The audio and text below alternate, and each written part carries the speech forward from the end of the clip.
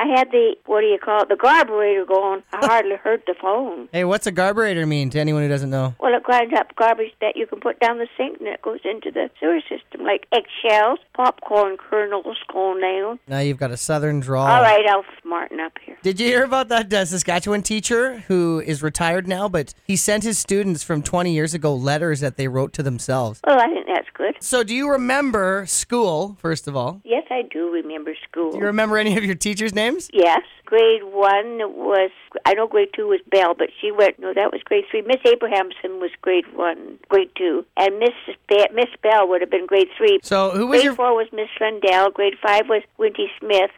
Grade 6 was Miss Coleman. Grade 7 was... You don't need to flex your mind muscles right now, Grandma. All right, goodbye. But who was your favorite, and why was he or she... Well, I like that Miss Walker, because she was very young and she was pretty.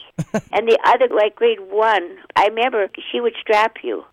I remember Mo Woodland, he needed to go to the washroom. And that Mo. Oh, yeah, poor Mo. And she wouldn't let him go. Small bladder. Finally, she said he could go, and he said it was too late. So, and this was grade 1. Oh, she was very mean. She was really an old-fashioned school teacher, wore hair in a bun, and she was ugly, and she wasn't pretty and young like Miss Walker was in grade 3. That's not very nice, Grandma. No, I know, but you know, But you're superficial? You'll never forget her. Miss Lundell was nice. Well, maybe they're listening right now. I don't think so, because they were a lot older than I was. That's a long time ago. And did anybody pull a prank on you? No, but tell us about your infamous prank you used to do to my aunt and dad. She'd come to the kitchen and for breakfast for going to school.